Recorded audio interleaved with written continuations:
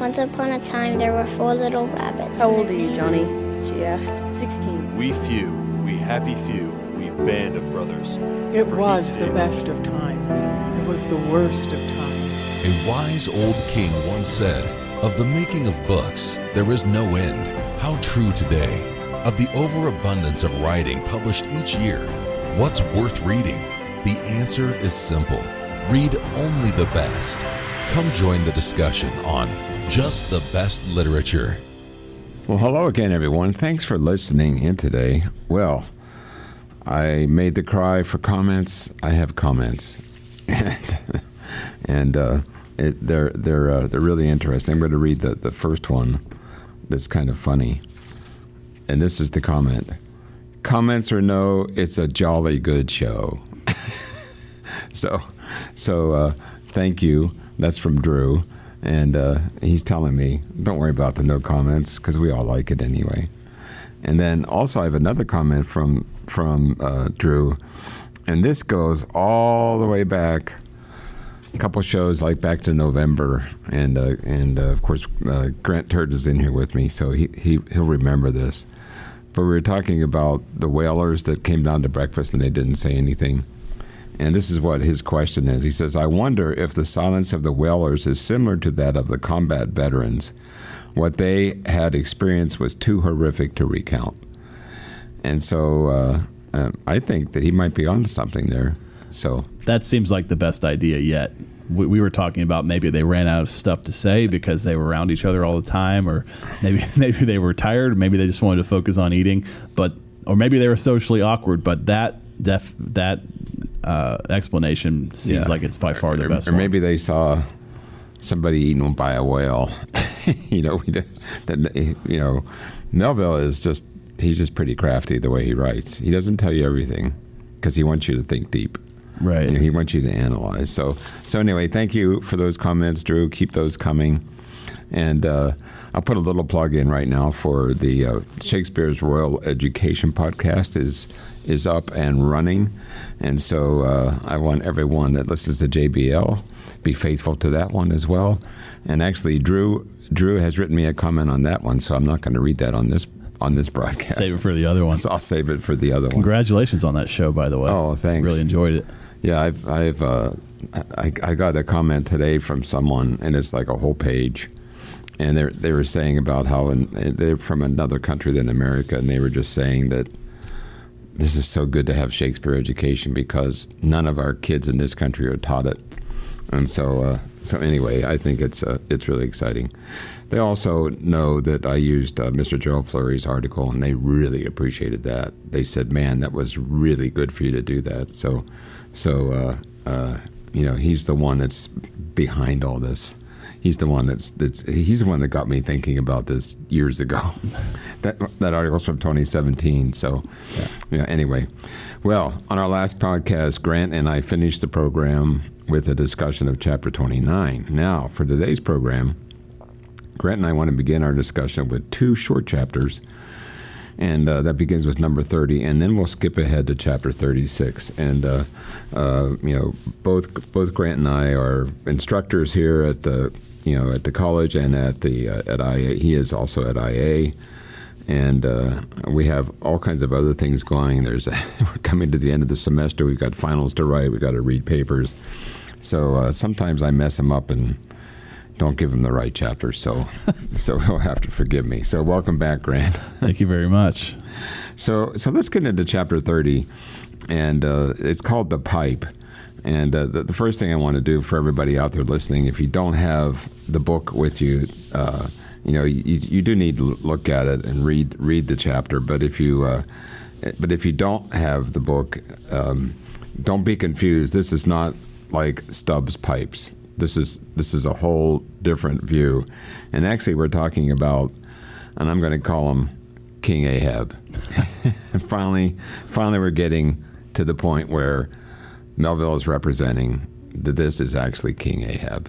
And but anyway, I'll just read the first couple sentences, then we can open up. It says, when Stubb had departed, Ahab stood for a while, leaning over the bulwarks, and then, as had been usual with him of late, calling a sailor of the watch, he sent him below for his ivory stool, and also his pipe, lighting the pipe at the binnacle lamp and planting the stool on the weather side of the deck. He sat and smoked.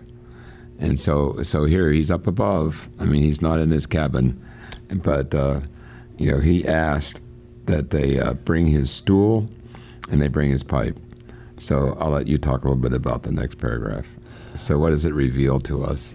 It's like he is a Norse or a Danish king, and all of their thrones were made out of the tusks of the narwhal. So it's almost like Ahab is presenting himself as a king by having an ivory stool, very similar to the thrones that the Danish kings would sit on. Right. And so it's definitely a king. He's definitely Melville looks at him like King Ahab. He says, he goes on to say, how could one look at Ahab then, seated on that tripod of bones, without bethinking him of the royalty it symbolized? And so there he goes. He said, for a Khan of the plank. Now he's talking. He's also comparing him to Genghis Khan. So this guy's a tough guy. He's the king of the sea, and he's the great lord of Leviathans. He called him the great lord of Leviathans. And so I think we're getting closer and closer to realizing that the Ahab of Melville is pretty similar to the Ahab of the Bible. They're both megalomaniacs. Right. They're just obsessed with, almost like, well, King Ahab, at least in the Bible, was obsessed with being evil. His wife Jezebel was as wicked as it gets, and Ahab was setting up all kinds of paganism and idolatry in the nation.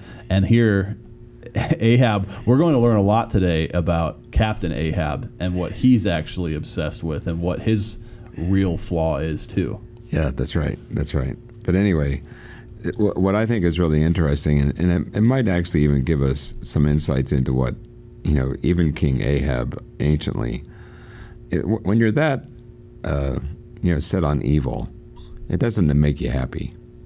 I don't see how it can, So anyway, he says, some moments passed during which the thick vapor came from his mouth in quick and constant puffs, which blew back at him in his face. So he's on the ship, and he's facing forward, and so he's puffing on the smoke, and the smoke's hitting him back in the face. And so I don't see where that would be that enjoyable, So anyway, he goes on. He says, "How now?" he soliloquized at last, withdrawing the tube.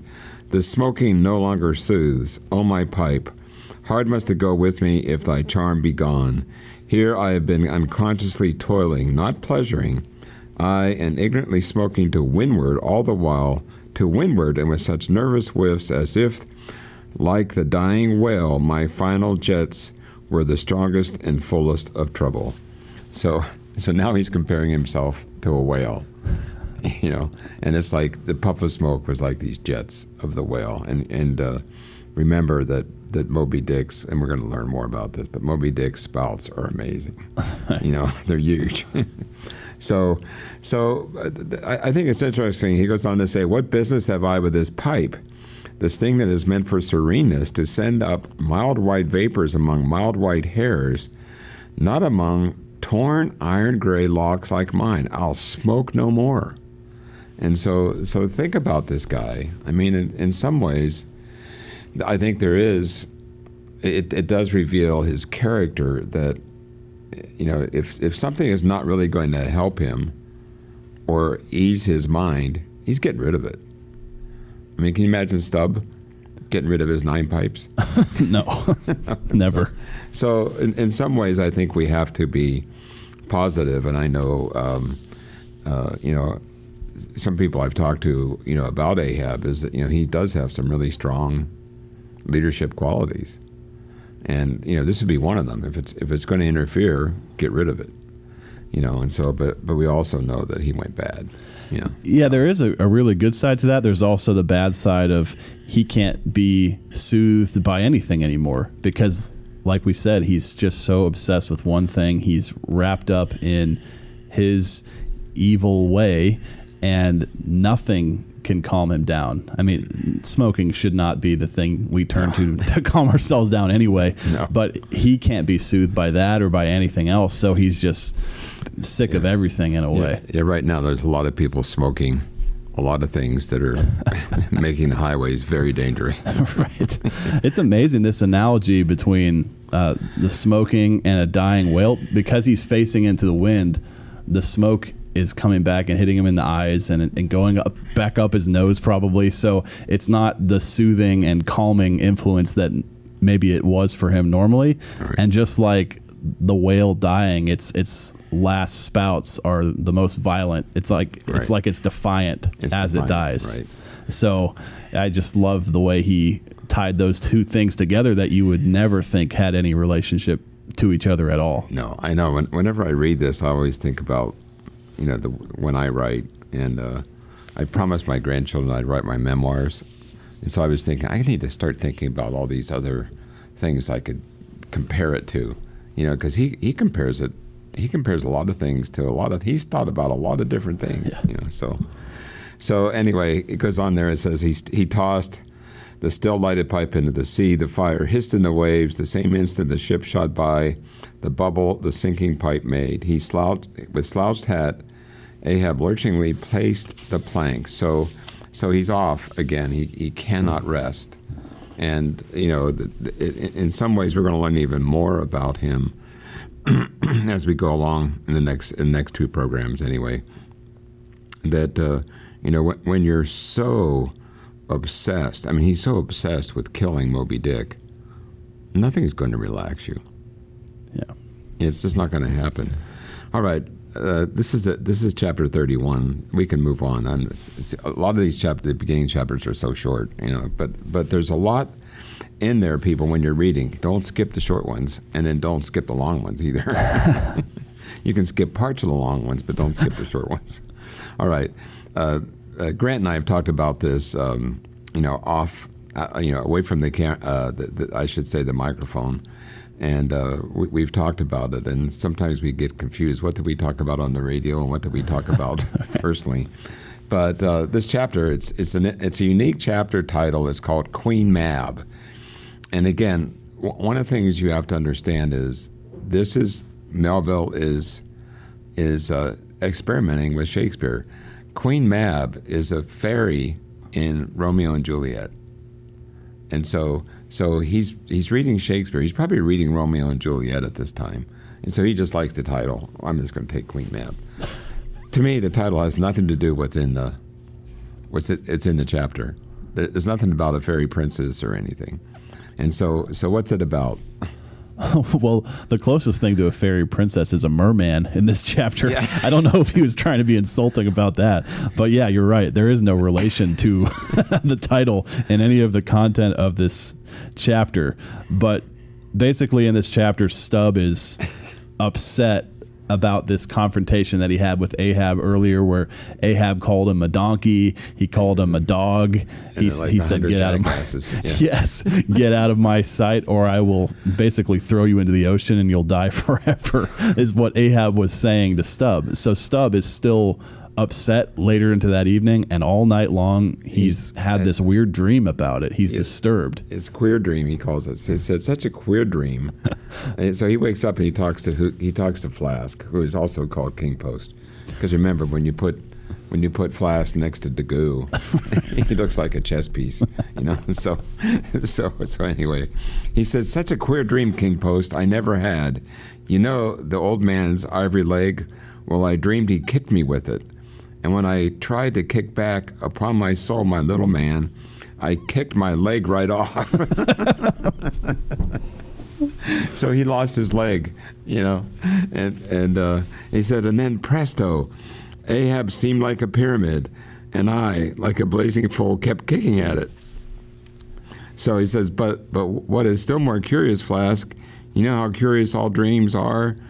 Through all this rage that I was in, I somehow seemed to be thinking to myself that after all, it was not much of an insult, that kick from Ahab.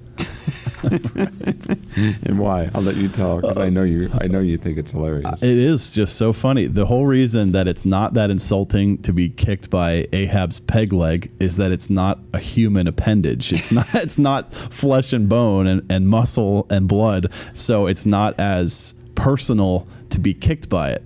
And he says, being slapped in the face by an open palm is 100 times more offensive than being beaten with a cane. Yeah. Even though the cane hurts a lot worse, it's still more of a mortal, grave offense to slap someone in the face with your palm. Yeah. And when I think about it, it's right. It is. It is right. I mean, my dad, like I said, he really did take care of us. He worked very hard. He worked 2 jobs and all that. But he wasn't necessarily right there with us all the time. But he never slapped me in the face, ever. He would make me go out and pick a twitch, a switch. And if you brought back a small one, he sent you back. And he said, "Oh no, that's not big enough." So we were hit with switches.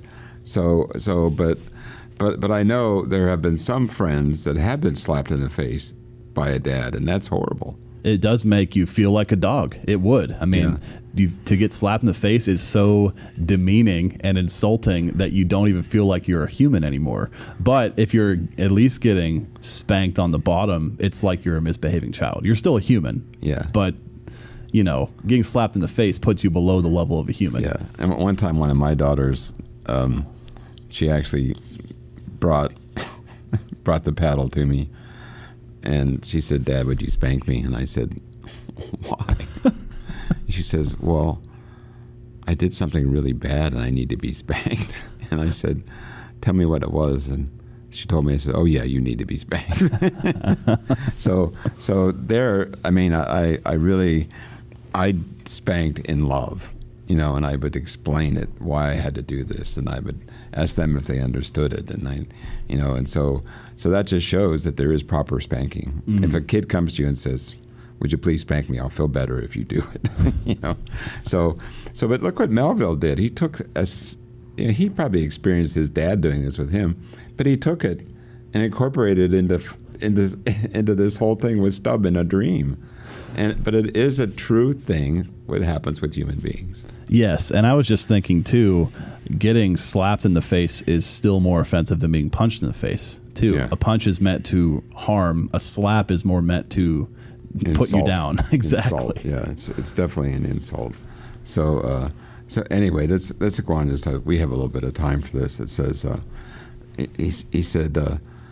Let me just go on a little bit below what you just said there. It says, "But now comes the greatest joke of the dream, Flask. While I was batting away at the pyramid, a sort of badger-haired old merman with a hump on his back takes me by the shoulders and slews me around. 'What are you about?' says he. 'Slid, man,' but I was frightened. Such a fizz. But somehow next moment I was over the fright. 'What am I about?' says I at last. 'And what business is that of yours? I should like to know, Mr. Humpback. Do you want to kick?' By the Lord, Flask, I had no sooner said that than he turned around his stern to me, bent over, and dragging up a lot of seaweed, for he had a clout. What do you think I saw? Why, thunder alive, man, his stern was stuck full of marlin spikes with the points out. Says I, on second thoughts, I guess I won't kick you, old fellow." Doesn't want to pierce his foot. No, on the spikes. He doesn't want to get spiked. I'll take the kick by the narwhal bone, but I'm not taking a spike. So anyway, this is really, I think, just a humorous chapter. He says, seeing he wasn't going to stop saying over his why Stubb, I thought I might as well fall to kicking the pyramid again. But I'd only just lifted my foot for it when he roared out, "Stop that kicking." "Hello," says I. "What's the matter now, old fellow?" "Look you here," says he. "Let's argue the insult. Captain Ahab kicked you, didn't he?" "Yes, he did," says I. "Right here it was." "Very good," says he. "He used his ivory leg, didn't he?" "Yes, he did," says I. "Well then," says he, "why, Stubb, what have you to complain of? Didn't he kick with a right good will?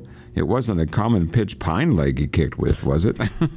"No, you were kicked by a great man with a beautiful ivory leg." "Stubb, it's an honor. I consider it an honor." "Listen, why, Stubb, In old England, the greatest lords think it great glory to be slapped by a queen, and made garter knights of. But be your bow, Stubb, that you were kicked by old Ahab, and made a wise man of. Remember what I say, be kicked by him, account his kicks honors, and no account kick back, for you can't help yourself, wise Stubb. Don't you see that pyramid? So he's talking about being knighted. You get hit by a sword, it's a little different than getting kicked by a narwhal bone, so. But anyway, I think that's just a pretty short chapter. But do you have any other comments on that one? Well, it is interesting too because Stubb in real life couldn't remember if he was actually kicked when he was in that confrontation with Ahab. In the dream, Ahab definitely kicked him. And so Stubb is responding to a hypothetical situation. He doesn't even know if he was kicked. And so that's what he's actually dreaming about, as if he were actually kicked in real life. I do like how the merman tells him to show some respect to authority and just bear the suffering, even if it's unjust, which is a biblical principle that Melville probably knew about as well. Absolutely. Anyway, so that's Queen Mab. Has nothing to do with the queen. No. Or a fairy. Maybe we could read that last. Sometimes Melville sums up there at the end. This is page 144. What do you think of that now, Flask? Ain't there a small drop of something queer about that? Hey, a white whale. Did you mark that, man? Look ye, there's something special in the wind. Stand by for it, Flask. Ahab has that's bloody on his mind, but Mum, he comes this way. And so, Ahab is coming, so they're gonna shut their mouths real quick. Well, then the next chapters don't even continue that. There's a break. There's an inset in there right after that chapter ends. So you get all excited to see what Ahab's going to do next time he sees Stubb, but the story does not pick up there in the next chapter. Yeah. I think it's a device of Melville to get you to read the chapter Cetology. Yes. and we're not going to read that on the radio, but those of you back home, if you want to read it, go ahead and help yourself. But it's just about whales, and it's all his research. And then the Spec Cinder, we're not reading that. The Cabin Table, we're not reading that. So we're going to jump ahead now to chapter 36. And one thing we have to realize about chapter 36, this is another Melville experimental chapter. And the reason why we know that, if you look at it in your book, the title of the chapter is called The Quarterdeck. But then when you look at right underneath it in small letters, it's in parentheses, it says, enter Ahab, then all. And so what you have to understand, that is a scene direction for a play. And so you can see, again, this is another chapter that is really being influenced by Shakespeare. And we know, and there's a lot of people that knew him well. I mean, Nathaniel Hawthorne was his best friend. He and his wife were really encouraging him to finish this book. He didn't think it was going to go anywhere. But they know, biographically, they know he was studying Shakespeare avidly at this time. And so you can see he's just starting, well, maybe I should incorporate that in there. But in some ways, it does help. It does help you get a better view of what's going on. The thing here, this chapter, I think, reveals more to us about Ahab than any other chapter. And we're probably going to have to spend some time with it. And this is probably going to take us to the end of the program. Yes. And so, we might have to finish it even the next program. But I think it's interesting just to start out here. I'm going to start out with this comment. Here you have Stubb, and he calls himself Wise Stubb. If you go down to the bottom of the page, it says, "Did you mark him, Flash?" So what happens is Ahab comes out, and again, he's got that look, that he's really troubled or something he's really thinking about, and you can read that in the first couple of paragraphs. But Stubb looks at him, And I think this is somewhat quite prophetic. He says, "Do you mark him, Flask?" whispered Stubb. "The chick that's in him pecks the shell, 'twill soon be out." And so Ahab is really mulling around. He's going to do something, and Stubb looks at him and says, "Hey, the chick that's in that brain, it's going to peck its way out. It's coming. We're going to see it." And it goes on there. The hours wore on. Ahab, now shut up within his cabin, anon, pacing the deck with the same intense bigotry of the purpose in his aspect. It drew near the close of day. Suddenly he came to a halt by the bulwarks, and inserting his bone leg into the auger hole there, and with one hand grasping a shroud, he ordered Starbuck to send everybody aft. So this is kind of at the end of the day, and I'll let you go ahead and pick it up from there. So, well, finally we get to hear Ahab speak a little bit more, not just in an argument, but we learn about his motivation, and he is not just out there to hunt whales in general. He hates and wants revenge on Moby Dick. Just one whale. Moby Dick took his leg, and so now he wants to take Moby Dick's life. That's what it's all about. And so Ahab gets the entire crew riled up. They get so excited that they're surprised why they're so excited. They all respond in unison when he asks them a question, and they're just bursting with enthusiasm, and they don't even know why. But that's just how charismatic Ahab is once he finally addresses the crew like this. Yeah, it's kind of like what the news media does when Barack Obama is speaking. They just fawn him. That's a great point. Yeah. And they just fawn him. He can say anything, and they go, "Oh, wow, that's so great." And the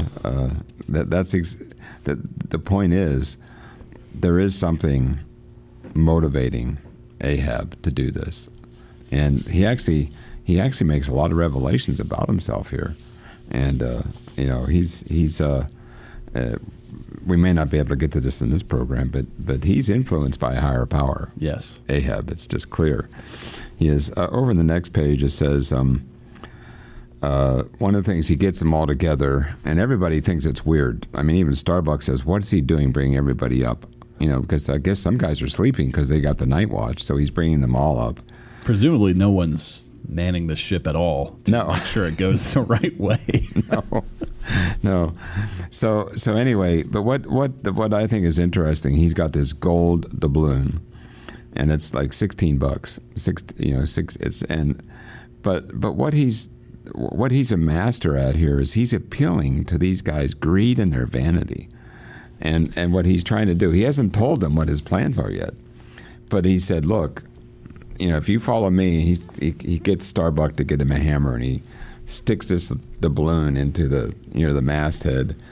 And he's just saying, but maybe I'll just read it in the paragraph here. It says, this is page 176, says, "Receiving the topmaul from Starbuck, he advanced towards the mainmast with the hammer uplifted in one hand, exhibiting the gold with the other, and with a high-raised voice exclaiming, 'Whosoever you raises me a white-headed whale with a wrinkled brow and a crooked jaw, whoever you raises me that white-headed whale with 3 holes punctured in his starboard fluke, look ye, whoever you raises that same white whale, he shall have the gold ounce, my boys.'"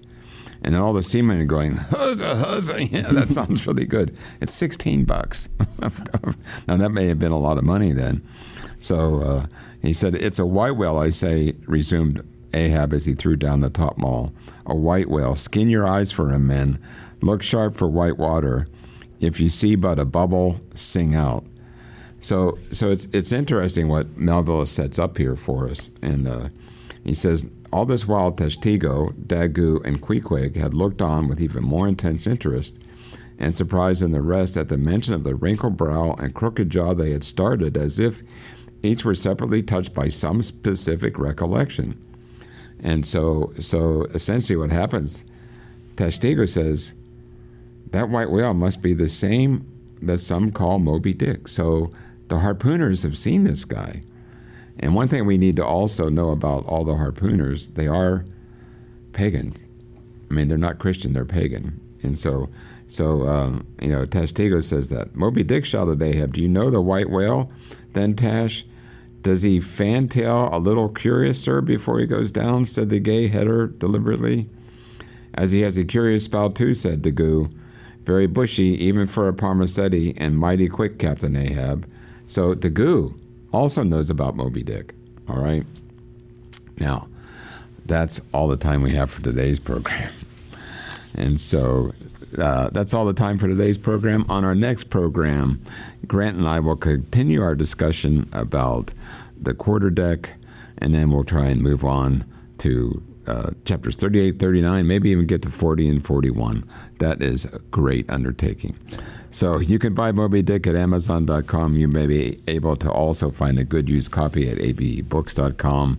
You may also be able to find a copy in your local bookstore. Of course, you can check your local library. So please write me any comments you have to jbl@pcog.org. You can follow JBL on Twitter at JBLiterature1. You can also follow JBL on Facebook. Simply search for Just the Best Literature. So until next time, keep reading.